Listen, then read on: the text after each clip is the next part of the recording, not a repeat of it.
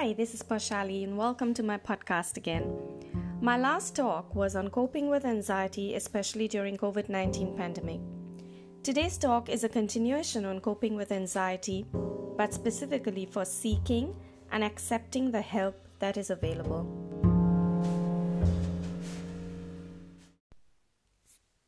Help is available.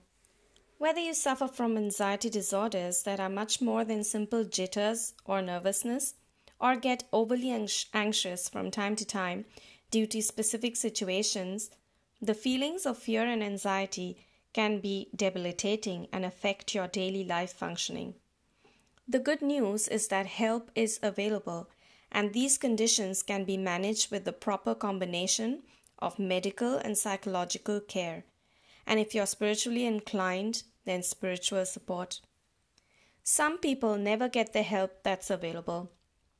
They may simply be unaware that something can be done about their anxiety, or they may avoid getting help because they fear reaching out for help that will be perceived as weakness, or there may be some cultural stigma associated with getting help for mental health issues. Moreover, those relying primarily on spiritual support may also perceive seeking help as weakness and sign of lack of faith. But people of faith are not immune to anxiety disorders.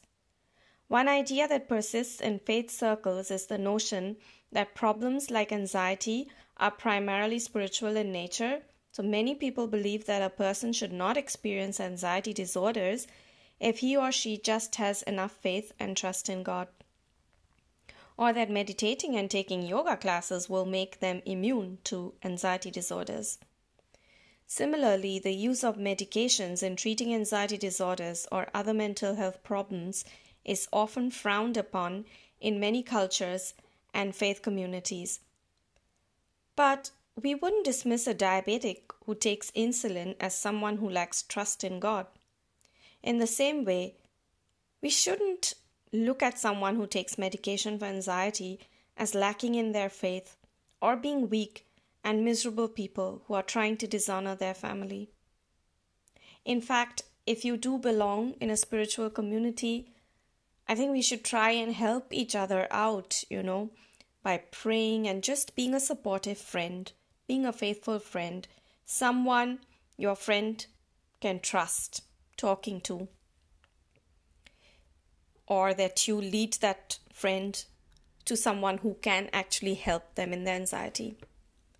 People who suspect they have an anxiety disorder should seek a thorough examination by an appropriate doctor to examine the possibility of medical conditions causing anxiety, such as hypothyroidism, hypoglycemia, cardiac arrhythmia, and vitamin B12 deficiency. Just some of the medical conditions which could be there. If anxiety is not the result of an underlying medical condition, then psychotherapy or counseling can be recommended. One form of therapy that I find is particularly helpful in treating anxiety disorders is cognitive behavior therapy, or CBT. By the way, CBT is actually really good in dealing with just anxiety or depression, as long as these don't have underlying medical conditions. So CBT has to do with thoughts, and that's why we train our thoughts. So I'll just go into this topic of CBT. Now, with CBT, individuals examine how their thoughts and behaviors lead to anxiety. They then can learn new ways to think about their experiences and circumstances and bring a change to their dysfunctional thought patterns. So let's talk a bit about CBT, or cognitive behavior therapy, and how this tool can be used to manage anxieties. This is one of the most effective ways of dealing with issues such as anxiety, phobia, and depression. So what is it? It is a type of talking therapy which helps you to manage your issues by changing how you think, which is cognitive, and what you do, which is behavior. It is based on the concept that your thoughts, feelings, physical sensations, and behavior are interconnected, and that negative thoughts and feelings can hold you captive in a vicious cycle. The changes that CBT tries to bring about can help you feel better. Instead of focusing on the causes of your distress or your past, it looks for ways to improve your well-being now. Although some past may be talked about to understand your situation better. This type of talking therapy breaks down things that overwhelm you into smaller parts and can thereby help you make sense of your problems. This makes it easier to see how they are connected and how they affect you. So I'll give you an example.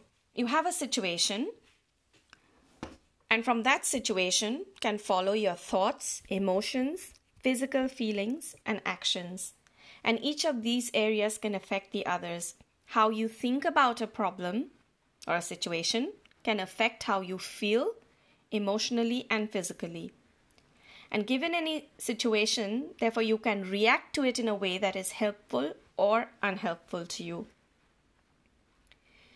So how you think about a situation affects your reaction, which is then either helpful or unhelpful. So to give a practical example, now the situation is, let's say you've had a stressful morning getting your child ready and then you're dropping him off to school. At the schoolyard, you see someone you know, let's say another mum, and wave at her, but apparently she ignores you. Now this starts a series of thoughts. This could be scenario number 1, imagine. You could have thoughts like, she ignored me, she doesn't like me, leading to emotions like you feeling low, sad, and rejected, leading to physical symptoms such as stomach cramps, low energy, feeling sick, just some examples, yeah? Then leading to an action, like avoid any contact with that person or you go talk negatively about her. As you could see, this type of thought pattern is unhelpful, leading to unhelpful emotions, physical symptoms, and actions. And if unchecked, this can affect you in the long run. I know this sounds a bit dramatic, the schoolyard experience, but just to help you understand what I'm talking about. Now consider the next scenario. The situation is the same thing happened in the schoolyard. However, the thought you had when the other person apparently ignored you were like, she looks a bit wrapped up in herself. I wonder if there's something wrong. Leading to emotions. You're concerned for the other person, so it's actually a positive emotion. This led to no bad physical sensations at all. Everything was normal in you. And the action that you took was that you got in touch with that person through a text to make sure she's okay. So you see, the same situation has led to 2 very different results depending on how you thought about the situation. How you think has affected how you felt and what you did. In the first example, you jumped to a conclusion without very much evidence for it. And this matters because it's led to having a number of uncomfortable feelings and behaving in a way that makes you feel even worse. Now, this is just a very simple way of explaining what CBT or cognitive behavior therapy is. You can have, of course, different situations, some more dramatic, some less dramatic. If you go home feeling depressed, you'll probably think too much about that, dwell on what has happened, and mostly it's in your mind what has happened, and feel worse. If you get in touch with the other person and try and see if all is okay without trying to be inquisitive, just a simple hello text, there's a good chance you'll actually feel better about yourself. But if you avoid the other person, you won't be able to correct any misunderstandings about what they think of you, and you will probably feel worse as you get trapped into this vicious cycle. It is a cycle as you start believing unrealistic and negative things about yourself, and this can go on and on and on. I know as women, I think if you're a woman, you know what I'm talking about. So how does CBT help you break this vicious circle of thinking, feelings, and behavior? When you see the different paths arising out of a situation clearly, you can change them, and therefore change the way you feel. I'm not saying it is easy, but choosing to take steps in making a change is a great start. It would be great if you could find a therapist or even a trusted friend who can help you to see the situation from a different angle and encourage you to think differently. In order to overcome anxiety, you need to confront it. And that may be quite uncomfortable in the beginning. However, keeping the end in mind will help. And anxieties may come back, but training the mind and knowing how to deal with anxious thoughts will help in the future. Now, when you feel anxious about a situation, you could do the following. You can ask yourself, why am I feeling nervous? Is it because this situation is out of control? Is there any point in thinking about it if I cannot anyway change it? Or how can I use this as an opportunity to do what is beneficial? For example, with this COVID-19 restrictions when they came. So it could be like an opportunity for me to rest more. This time has forced me to rest, which is not a bad thing. Then ask yourself, like, do I need to get myself examined for any hormonal issue?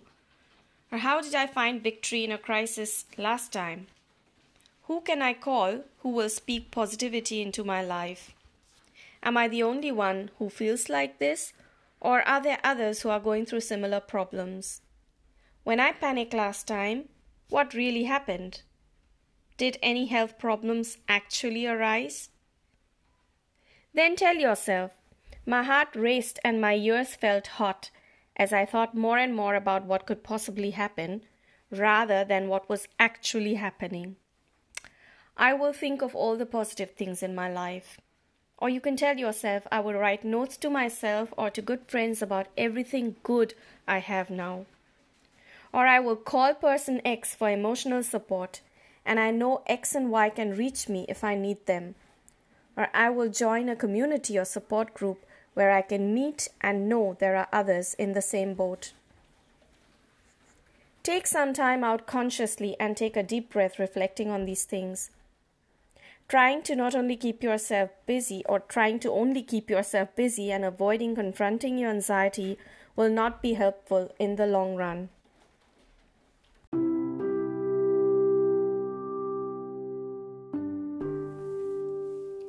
If you need to, please do find someone to talk to.